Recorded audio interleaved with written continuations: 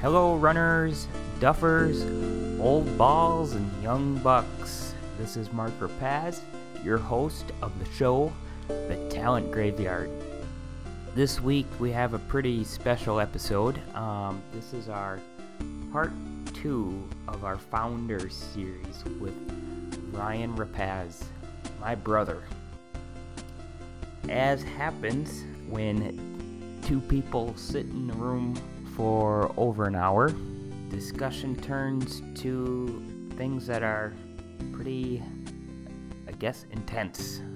At the end of part 1, we were left with a somewhat vague answer as to why Collegeville sort of had some difficulties in the years after 2004.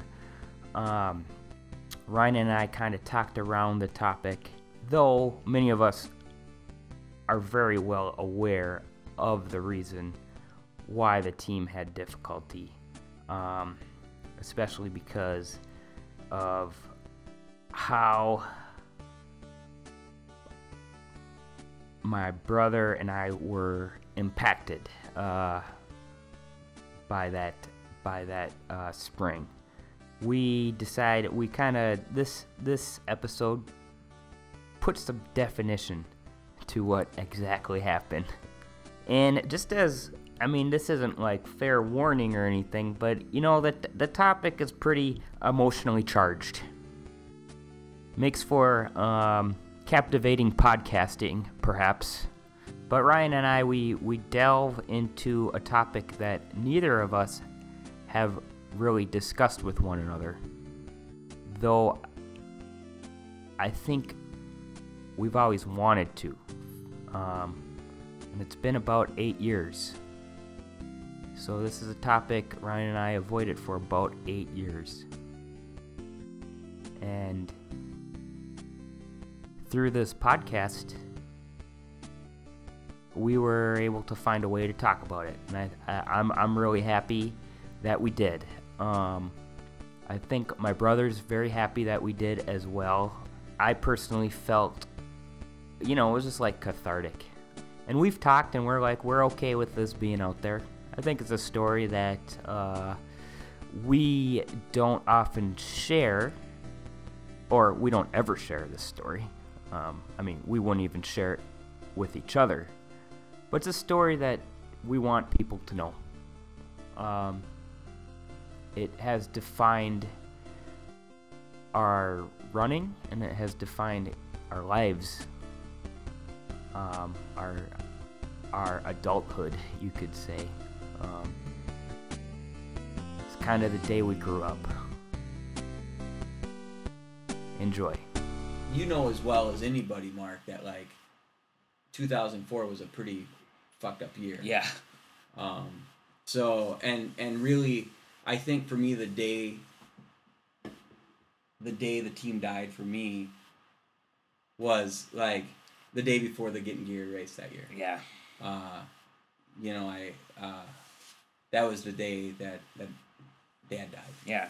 And things took such a beeline that day, and it stopped mattering as much for me. And Mm-hmm. It took a little while for Joe to make the call after that day.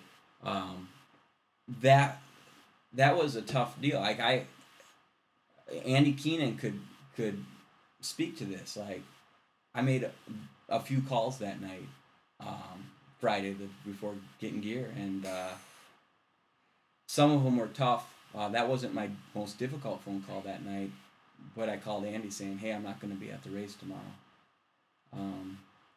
My dad died," and that was tough, and it was just kind of a weird deal, and from that point on, I just the year before, Dad was wearing a Collegeville uniform.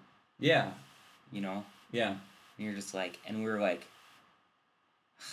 going into, him and Abbott, we're man, we're starting to build a Masters team just out of nowhere. Yeah. It was just crazy.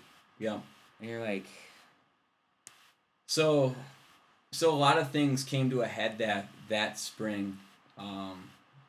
I went back to school, and I was a few months away from getting engaged, and dad dying, and my priorities shifted a whole lot, and I think back, and I think like all those things contributed to the near collapse of the team as well. I lost interest, and I feel very fortunate that Joe called me Oh, yeah. later that spring or into the summer, and said, hey, I'd be willing to take this team over. And it was a weird thing because, like I said, as far as I knew, no one cared. Yeah. And the fact that someone actually said, hey, this is something that's valuable was a pretty important thing. And as much as I think Joe's an asshole, that's his one redeeming quality, is that he kept this. See, that was your experience with Patner. My experience was coffee. Mm-hmm. I didn't know coffee until like after Dad died. Mm-hmm. It was like all of a sudden, so Dad dies, and then there's coffee. Mm-hmm. And I can't remember everyone at the funeral. I think coffee was there, and it was just by random chance because his good friend from St. Olaf was the one who made the phone call. Yeah. And you're like, I didn't know. Yeah. What kind of weird world is this? He approached me at the wake. Yeah. He approached me at the wake, and he said, "Hey, I just want you to know that it was my friend who pulled up behind your dad and made the phone call to 911." And he actually gave me her phone number, and I did call at one point, and I didn't get a message. I didn't get an answer, and I hung up. I mean, what are you gonna say? Like, hey, you're the person who found my dad dead in his car. Yeah. And just so people know, like, it wasn't an accident. He had a heart attack behind the wheel driving home from work. He was able to pull off the road. He was able, yeah. He was able to pull off the road. He ground his car into the... He was just got off the phone with Abbott. Yeah. Saying, I'm going to go home and get an 8-miler in. Yeah. That was a messed up day. In many ways, but it was beautiful spring day, and I got home from work. I was living at home at the time, and Mom and Dad and Laura and I, we had planned to go out that night, and I went on. It was the day before the Getting Gear, so I was going on a short 6-mile run. I did Isles and Calhoun, and I did a few strides. I walked into the house, and no sooner did I get in the house, I got a phone call, and it was HCMC. And they just said, is Barbara Paz there? And I said, no, this is her son. Can I help you? And they said, well, your dad had a coronary episode on the freeway. He's at HCMC. You need to come here right away. And I said, well, is everything all right? And the last thing they said is like, well, they were performing CPR on him. And that, like, at that point, it was like, this isn't good. Jesus. And I ended up... I called couldn't get a hold of Mom. You and Cindy were in Korea. I called Ron, my dad's brother, and he was the one guy I got a hold of. He was ways away. And when I showed up, it was the most bizarre experience. 3 people met me at the door, and they brought me into it's called a community room. And sat me down, and they said, your dad died of a coronary episode. And for the longest time, I felt I was the only one who knew in the world. I tried calling everybody, and nobody answered. And I don't know. Yeah, it was strange. It was hard. And everyone you call, no answer. And I don't know. You want to hear the most messed up thing? You ready for this? Sure. Yeah. You can edit it out. You've never told me any of this.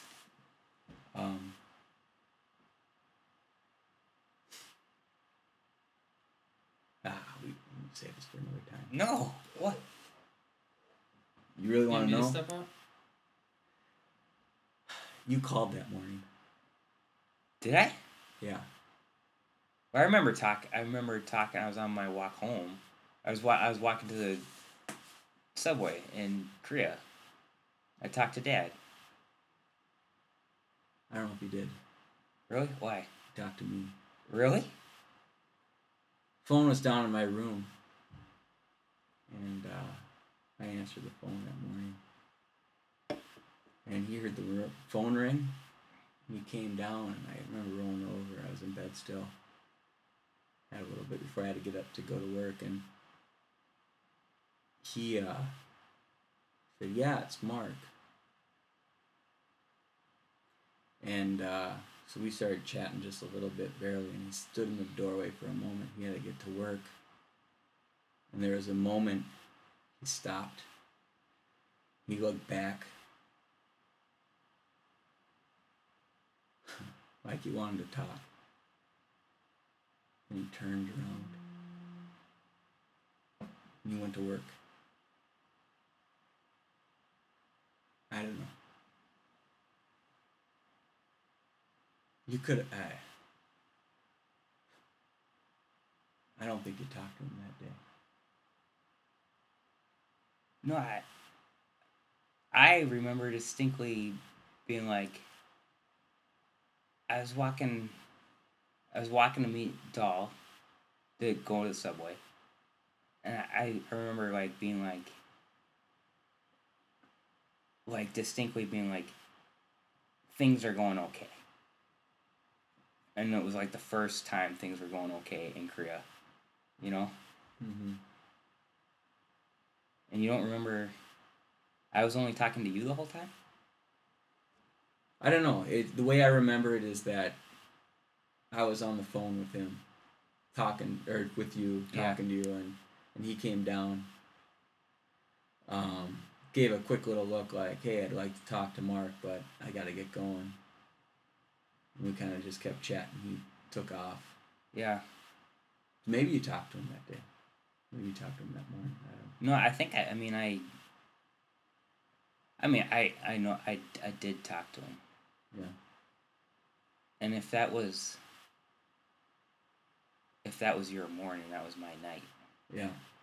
And I think I had just previously talked to him. So I know I talked to him. Mm-hmm. Because I can even pull up an email message that I sent to Renee McGraw that I sent days after Dad died. Mm-hmm. And I was like, he's like, "How are you doing?" Because he was one of the first people like, Mm-hmm. be like, "Are you okay?" And I sent him, I'm like, it was strange Mm-hmm. in that I actually directly told Dad that I loved him Mm-hmm. over the phone, Mm-hmm. and told him things were going okay. And things were not going okay for me in Korea up until that point. And so I know I talked to him. So maybe you did. Yeah. And I had called. I mean, So anyhow, yeah, and it's funny thing, like, to think that had any influence on the next. I don't know. It's just a surreal moment, you know. And regardless of whether or not you had talked to him, I distinctly remember talking to you, and it was like he paused at the door. He looked back, like he wanted to say something. Took off. yeah. And the next time I saw him, He was probably gonna say, "Don't tell him not to drink too much at the bar." he probably was going to. 'Cause that's what he said every time. I mean, I would call. At that time, I called a lot. Mm-hmm. Called home all the time, and I was always calling home. Mm-hmm. Was there like some? You feel bad, like. Why was that such a difficult moment to share? I don't know. Just that have you been worried that I never got to say goodbye adequately? I mean, I don't think any of us have. No. That's No. the nature of it. Well, the listeners here, like, granted, this is all going to get cut out, but I think it was so abrupt. He was fit. He was training for the Grandma's Marathon. It was April. He was running a lot of miles. He was a 3:15 marathoner. 3:15 machine. And for someone to die of a heart attack in those that conditions. he was getting checked out. Yeah, Is he still was. doing 2 a year now? Yeah. Is he still doing Grandma's in Twin Cities? In fact, he Pretty had much every done year? Honolulu. Just a few months prior. That's a January marathon. Finished it a little slower, a little rougher than normal. I can't imagine what it's like for you and Cindy to be in Korea and get a phone call like that. I mean, we were. It was morning. For some reason, I didn't get blindingly drunk the night before, which was unusual at that time. The way it had to happen too. I mean, I had to send an email and say, "You got to call. You got to call home right away." And we sat up waiting for the call. And then we had been at the hospital. It happened during rush hour on the way home, and so I got to HCMC, like 6 p.m. or so. I don't know, something like that. And like God, getting there too. Like I said, I got brought to this family. Three people, a nurse and some other guy, and then the frickin' chaplain of the goddamn church. Or the chaplains. Chaplain. And I understand why they sent him. But, and no offense to anyone who's like, this isn't about being religious or not. Like, this is just just sorry son of a bitch who couldn't run his own church, so they put him as a chaplain of a hospital. I'm pretty sure they even have like chaplain school. You think? Yeah, I don't know. He got a certificate online or something. They hired him. Phoenix University. Yeah. So I'm sitting there and we go through the whole deal. They tell me and like, I'm not expressing any emotion. Like, what the hell am I supposed to do? Like, I'm a good Midwestern boy. Like, I'm not gonna sit there and like ask for anything. And I'm just sitting there and he's got this goddamn fucking 64-ounce cup of soda. And he's sucking on it. And I remember it had him in just nothing but ice in there because it's just slurping. Because he was nervous, man. Yeah, he didn't know how nervously to deal with this. Drinking. We got one kid in here, and he's got at this point. You're 25 at that. Nobody in the world knows except for us four. And you know what he says to me? Twins play tonight. Parking's typically bad around HCMC. Did you find a spot all right? That's what he says. And I look at him and I'm like, yeah, I parked in the lot. Like, what are you supposed to say? Like, you found out your dad just died and like... You had to pay the my dad died. Do you guys... do I get a parking voucher for Yeah, this? exactly. He gets validated. He got validated. So, like, I feel like I left a million phone messages, and then, and then finally, Mom called the cell phone, and oh God, you had to tell everybody. Yeah, I had to tell Ron. Yeah. When you told me in the morning, and the toughest part. I mean, obviously, you thought Grandma died. Yeah, you just assumed. Oh, God. Yeah, it's about time. Turns out she's going to live another 12 years or something like that. She's been pissed off and wanting to die for years. Yeah. Guess what, Grandma? You're still going to kick it for another few Grandma's years. going to stay alive, be angry. But the hardest part was because Cindy was on her way to my apartment at that time. And, I was so angry and sad. And did you find out before Cindy? Yeah, I found out. You guys were both there. No, Cindy wasn't there. Ryan called. I need a goddamn beer. Ryan called and like. I have some, I guess. I remember thinking like, okay, he's not dead.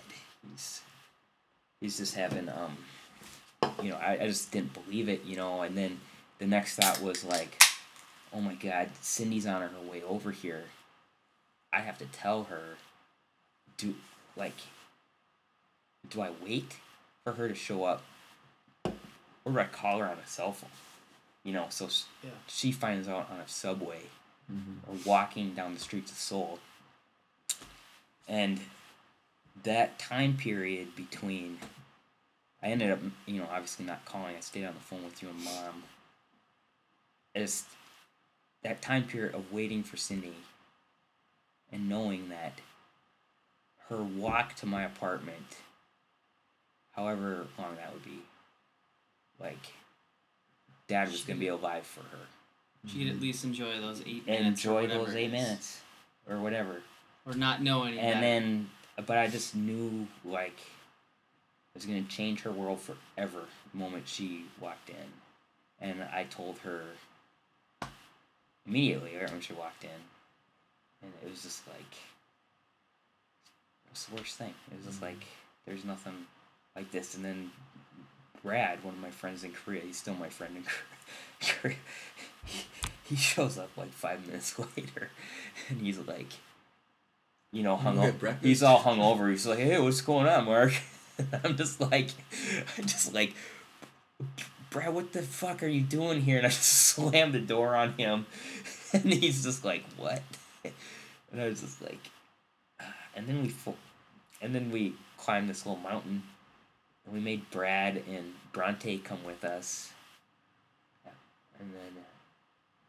Yeah, everything That- means a little bit more. It than, meant and then for you look, us, and and then, then I look it's back what and I'm the like, hell was I oh, poor thinking? Brad and Yeah. Bronte had to like walk with us for hours Yeah. up this mountain, Yeah, and we're gonna pretend that everything's a tribute to this. that had to death, be and it's so like, awkward for them. yeah. And you're like, I mean, but also like Brad. I mean, he's always gonna be a oddly connected friend. Yeah. For life, because he was there. He was like the one guy I knew. Yeah, and I think and just to bring, and I don't know how much this is gonna be left of the podcast, but, Yeah. It might be episode 2. but Lost tracks.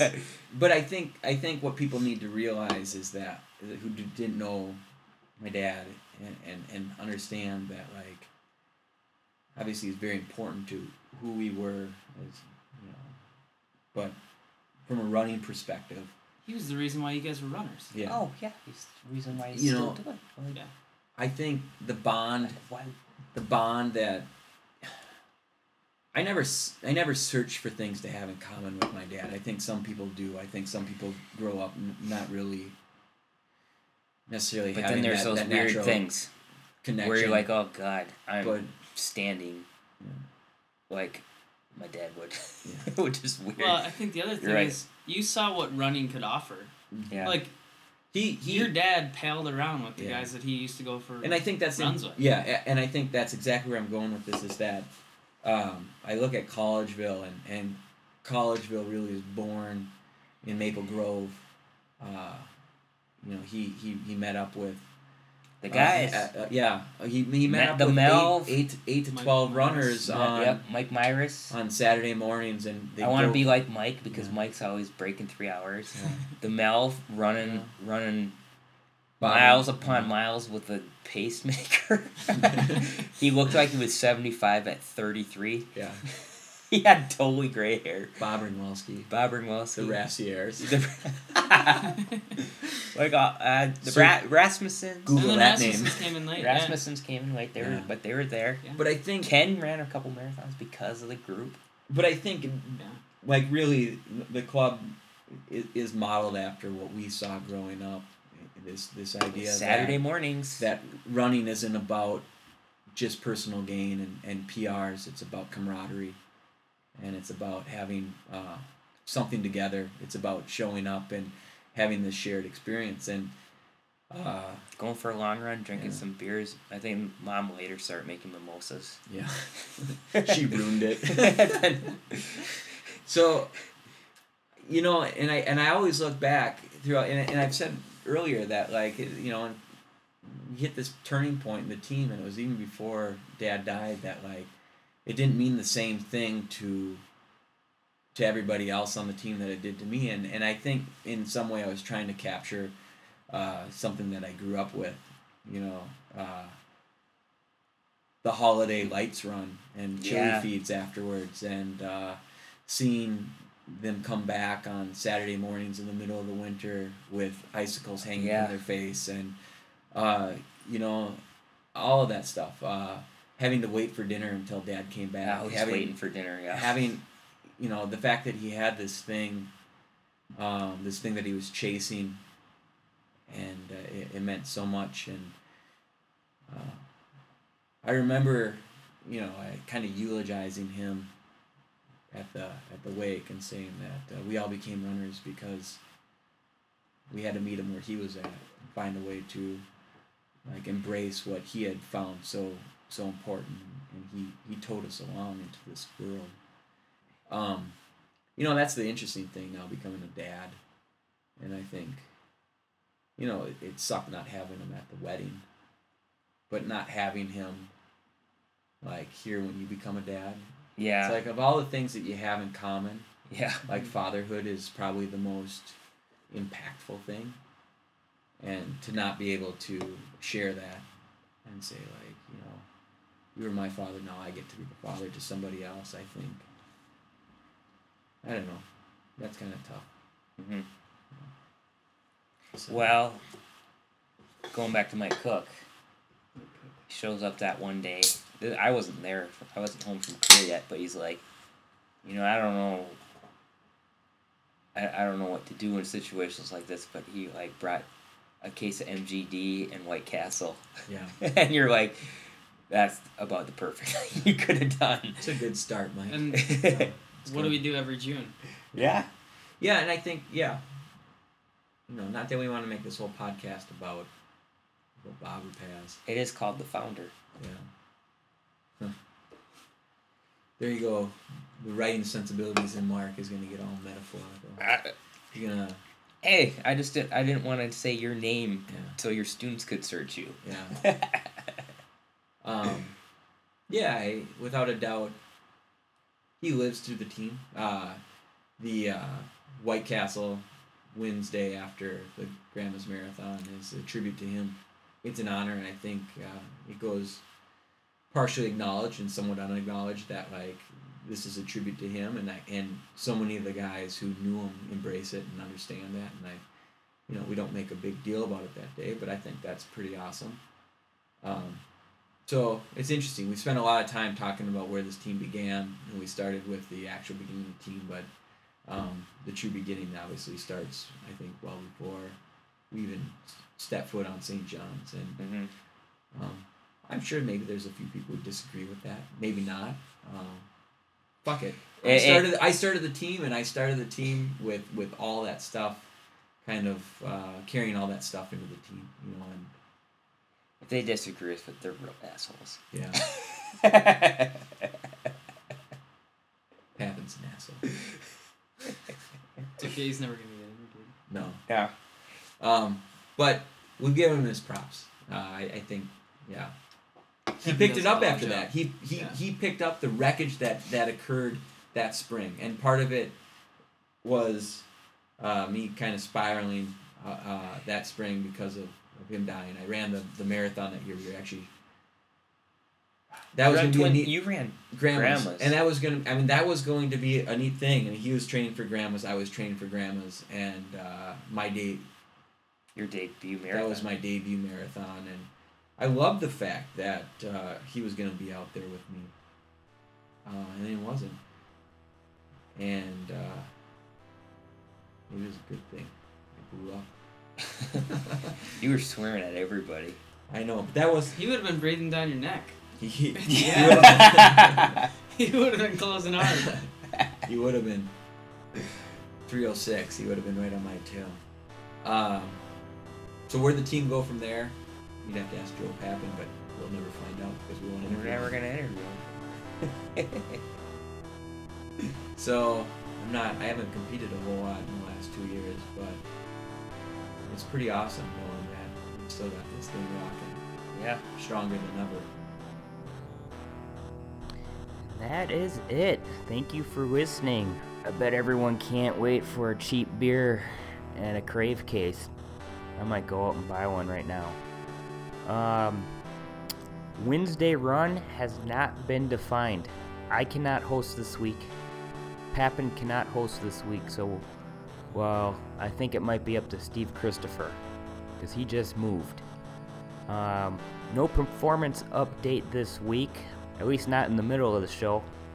I just didn't think it'd be appropriate, but I do want you guys all to know that there's a few Collegeville members out there who have just finished, or hopefully they just finished, a 200K race on Jeju-Do Island. So huge props go out to Chris Dahl and Joseph Thompson. They're members of Collegeville East, based out of Seoul, South Korea. Pretty amazing stuff. I also want to say, I know Dahl's gonna give me total crap for this, but there was a mountain mentioned in the podcast based in Korea. Dahl and his marvelous wife Sunjun were also there that day, and they climbed that mountain. They came from northern Seoul or something like that, which is a pain in the butt. They came all the way there just to provide support to my sister and I on that day, and it's something that we've never forgotten. Dahl and I have climbed that mountain 2 other times, most recently last year, and it was pretty awesome. So anyway, that's the show. We're really doing it.